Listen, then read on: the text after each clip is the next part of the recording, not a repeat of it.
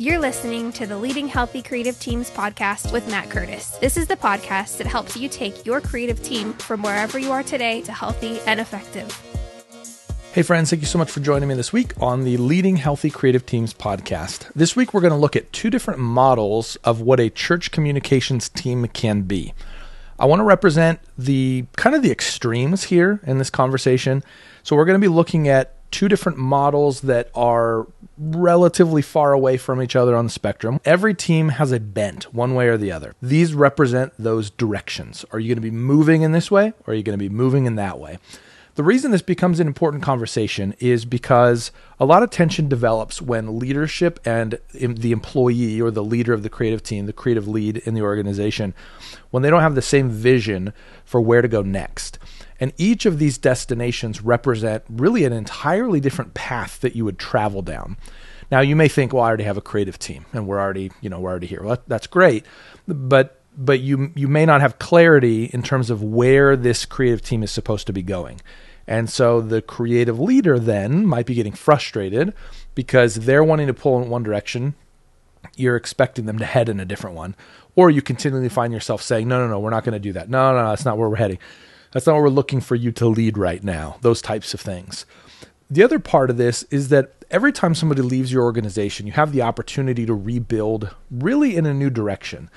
Every time we had someone leave the communications team while I was overseeing our creative team was made up of productions, communications, and online ministry. Anytime we had a departure, we would sit down and we would say, okay, so we have an opening now. How do we want to fill this? And what is the direction that we want to be going? Because that direction should determine who we hire and who we fill that opening with. So every time I would have a conversation with senior leadership and I'd say, hey, we have an opening. I want to hear from you. What is your expectation of COM? Are you wanting us to innovate or are you wanting us to not innovate? Are you wanting us to push things down the field or are you wanting us to maintain where things are? Help me understand how I should best hire this role. Because there are plenty of times where we would have two different candidates. One of them was way more artistic than the other, but then the other one was way more proficient technically. So we have a production-minded person and we have an artistic-minded person. What do you want? What's the best fit for the need that the organization has?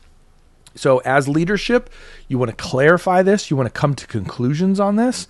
And then as the creative, you want to know where exactly do you want me to be pushing and moving my team?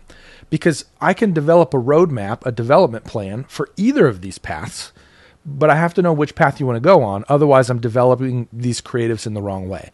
And if that happens, you will begin to see more turmoil, more angst, more frustration, because what's happening is the creative believes they're supposed to be moving one direction, but they're not able to. Now leadership is a opposition, and it goes south quickly. So I wanted to represent really these two extremes so that you can understand how these two exist in the church. When you look at the church down the street, you may be really liking something that doesn't actually fit with your model or fit with what you can tolerate as a communications team. So we're gonna unpack those two, and then I have a series of questions that I would encourage you to ask of your own situation. These are often questions that I would ask leadership, and I would dig deep to try to hear what exactly is it that leadership sees ahead of us for the next season so that we can build our team correctly to align with that mission and that trajectory. So the two examples, or the two extremes for me, we have a ministry team. Your communications team is considered a ministry team, or the other alternative here, it's considered a support team. So let me unpack what each of those things mean. A ministry team really is the equivalent of any other ministry that you have on your team. You have a kids ministry, great. You also have a communications ministry. So that's going to look like more proactivity. That's going to look like the comm team just came up with a social campaign and they started promoting it. It looks like the comm leader is the face of the campaign, is the one having conversations, is very visible and very present on the church socials, and they're a contributing voice to the overall shepherding of the church. Now, they may be a pastor, they may not be a pastor, but what it means is that their contribution into the life of the congregation is moving toward the mission of the church. So they're very proactive, they're very active, they're very participatory. They are involved in what's happening ministry-wise in the church. This also means that they're typically, to me, this is the best positioning of a creative team. You're positioning them against the hardest battles to fight culturally. So this means they're having conversations with those who aren't even a part of the church in the first place. They're having conversations with people that maybe are antagonistic about faith. They're facilitating a dialogue here. They're looking for opportunities to say, how do we get those who are outside the church to the church? How do we get them to participate in what we're doing? And so this is where you see things like events like a Christmas tree lighting or a Halloween event, or those types of things typically are born with an evangelistic mindset, trying to make the world outside of the church family feel compelled to come and participate in some way, shape, or form with the church. So that's a ministry-minded approach to communications. I always look at it as missions. And so for me, that's the bent that I take. I actually don't think that a comm team functions best as a marketing team or as an internal communication team or as a internal publisher. And we'll talk about that in a second when we get to support. But I look at this, really, I base a lot of this off of a conversation I had in college. So I'm working in the Student Missionary Union at Biola University. It's a student-run missions organization. Basically, the goal is we try to elevate the cause of missions amongst the student body. And so one of the guys that I interacted with there, he was a missionary kid from Nigeria, and he was in the middle of a conversation with a gal who was probably upper middle class, South Orange County type. What was funny to me is I was sitting there watching, they weren't on the same page. You could tell that they just weren't getting each other. They weren't understanding, they needed a translator. And this was actually a really pivotal moment for me just in my own personal life, because I stepped in as that translator. I was familiar with international life, international missions. And so I met a lot of different people from a lot of different nations. And I recognized that there were gaps in the way that different countries and different, backgrounds communicate with one another. And I could navigate that in part because I believe that's how God's gifted me, is that I'm a communicator, like I'm a translator, like that's what I do. But it was really interesting stepping in there and seeing that translation happen, because they weren't speaking the same language. In a lot of ways, that's how I view the role of your communications ministry, if that's the direction that you go. The culture around us is speaking a language, and the ministry-minded person isn't always speaking the same language. I always think of these missions guys, super passionate about missions. They come and they just sort of bark at you. And it's like, oh, here's all these overwhelming things. And it's like, oh, that's not translated well into my culture. It feels overwhelming. It feels daunting. I don't want to wear, a grass skirt and eat bugs, like sort of the stereotypical view of missions. Well, to translate that is really helpful, because you're not speaking to the same audience. You're speaking to an audience that has a language. And that's where the power of communications comes in my opinion. We can speak the language of our culture. We still hold true to the principle of God's word. We still hold true to the mission of the church. We're willing to submit to the leadership of the church. It's not a matter of us wanting to build our own private empire within the context of the church. We're just trying to reach a group of people that is currently outside of the church in hopes that they find Jesus and become a part of a church. I mean, sure, it'd be great if they became a part of the church that we're working for, but really we just want people to come to know Jesus. So that is a ministry missions type of approach to communications.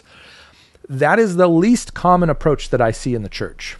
Instead, what I see most is I see a support team mindset. So if a ministry leader comes to you and they say, hey, we need a postcard design, then that's what the comm team does. They say, hey, we need a social post made, then that's what the comm team does. It's essentially going to a place where you can place an order as the ministry leader, and then that order is fulfilled by the communications team. I think that this has evolved over time. I don't think this is an intentional design or an intentional decision for church leaders. Because early in the days of church communications really becoming a thing, it really was positioned to be an evangelistic, reach outside the walls of the church type of system or a type of a ministry. That's what it was intended to be. I know that there are a lot of marketing tactics and advertising strategies and all these kinds of things that really sort of came with that. But what's happened over time is we don't trust COM to be able to make decisions that are related to ministry. Instead, we want to rely on the ministry leader to initiate the right things with COM. And so what we're finding, at least what I'm seeing a lot of, is a ministry leader comes to the COM team and says, I need X, Y, and Z done. And so then the COM team has to get X, Y, and Z done. Where things get tricky is that if X, Y, and Z aren't the right things to do, aren't good things to do, or if COM thinks that they have a better way to approach X, Y, and Z. And this is really where the tension begins happening in a team. It becomes very unhealthy very quickly, because what you have is you have a person who's hired and they want to be a missions-minded person, but they've been asked instead to just do what somebody else tells them to do. There's this general sense in the creative space of my trade is being devalued, my expertise is being devalued, people aren't listening to me, people aren't interested in what I have to say, or they don't want to hear my advice or my counsel or whatever. And it really puts the creative in a bad position. And over time, what happens is they get more defensive more quickly, they listen less, they hear less. In some cases, they become aggressive, they become frustrated, they become angry, they become toxic. And that's not where we want to go. What's fascinating to me, though, is that I have worked with some exceptional designers that actually thrive in an environment like this. And I've worked with others that, absolutely cannot stand an environment like that. So the reason that clarity is so important in this separation, in these two different approaches, is because you're going to attract different types of people. But more than that, because you're going to keep different types of people. So if you want somebody who's wildly innovative, then you need to understand what comes with wild innovation. And it may be complicated, it may be difficult, it may not be exactly what you're hoping it is. This is where tension lives, in that, oh, that's not what I expected. Oh, why are they trying to do? Nope, I don't want them to do that. As you begin throttling back, that's where frustration lives. Let me run you through a couple questions that I have found to be very helpful. For full transparency here, I was never given this clarity in my time in my career serving in the church as a creative, as a communicator. I never once had someone sit me down and say, okay, here's the distinctions that we want to make in your team. I pushed really hard my whole career to try to get clarity on these things. And I'll tell you, in some areas we got clarity, but in some we never did. And so it's really born out of this need to pursue clarity that these questions exist. So if you're a leader and you're sitting there and you're saying to yourself, I don't know what kind of paradigm of COM we want to pursue, great. Evaluate these questions and think through where these things go for you. And if you're a creative and you're like, I just don't feel like I'm in the right spot, you may be in the right spot, but you may need to do different types of work than you think. You may need to be doing the creative leadership work that says, hey, leadership, I have some questions that I want to walk through with you so that we can get clarity on where you want us to go.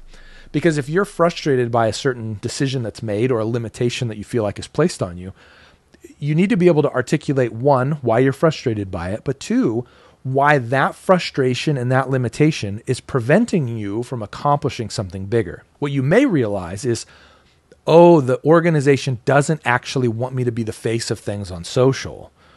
That's what is true, but you've been arguing against, something. We need to be innovative on social media. Well, if you can't do it, it's going to be really hard to do that. It's going to be hard to get all the pastors on board or whoever to move toward your vision, a vision they don't share. So then maybe start dropping some vision. Maybe start, stoking the flames a little bit and getting people excited about the potential of something that they can participate in. But again, the clarity around the direction and the expectation of your team is going to be super important. Let's jump to the questions. The first thing to me that's a real indicator as to whether or not you're a ministry team or a support team. Can you make decisions without approval? Or in the case of the leadership, can your creative team, can your comm team, can they make decisions without approval? And I don't mean I chose blue, do I need to get it approved? What I mean is there are some fundamental things that we're trying to accomplish as a team. We're going to start an ad campaign that promotes this, that, or the other. Does that need to get approved? Or do you have the freedom to be able to move forward with those things? Does leadership come to you and tell you how to run an ad campaign? That's a support model. So if you're expecting to be a ministry team, you're going to be like, no, I don't want to do that. I want to do this. There's going to be tension there. And so Who can make the decisions in your space and about what? If you find that the things that you can make decisions about are very, very small, there's not many of them, there's a very good chance that you're in a support system, a support team system for your communications team. That might be okay with you, that might not. But what it does is it clarifies for you, oh, I need to stop trying to bite off way more than I can chew or way more than the organization wants me to have. I need to stay within this much more narrow lane because I'm in a support organization. Can you make decisions without approval? The next question that I think is an important one to ask, can you represent the organization on social media? Or do you need to have a pastor or a minister or a front-facing ministry leader be the face of everything? Are you able to pick up your social media accounts right now and make a video or post a piece of content and your photos on it? Or you're the liaison to that space between the person on the other side of Instagram and the church? Are you allowed to be the face of that? Or are only pastors able to speak into that? If you're viewed as a ministry, then that means you're the ministry leader of social media, using that language.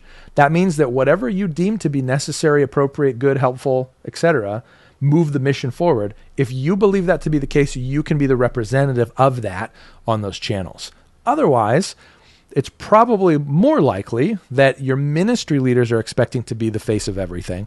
And so then you become the supporter of them being the ministry leader. Can you represent the organization on socials, or do you need somebody else who is more front-facing to be that? Third question, can you create policies that other ministries are expected to adhere to?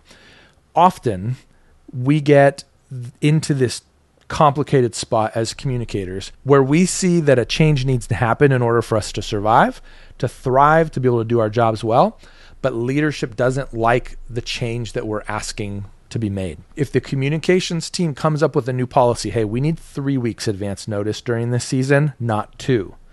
Is there an expectation that you have the ability to do that? Or is there pushback from leadership saying, well, hold on a second now, we need to make sure that you're able to do what we tell you to do. If you're able to set those boundaries yourself, that means that you're much more being viewed as a ministry.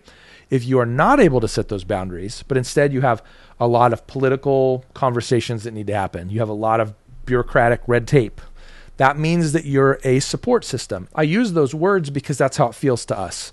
When we're trying to initiate a new policy or initiate a new practice that we know will be beneficial for our team, we sometimes think that the organization is against us. When what really is happening, we are drifting to want to be a ministry when the organization has slotted us as a support team. It's a big difference. The way that a support team responds is by reacting and doing what is necessary. That's what happens. That means that our initiatives, our ideas, our plans, those are typically the things that get sacrificed in favor of the other things that other people bring our way. So where do you sit on that? In your organization, as a leader, when the creative team or when the comm person comes to you and says, hey, we're going to make a change, here are the reasons as to why this change needs to happen.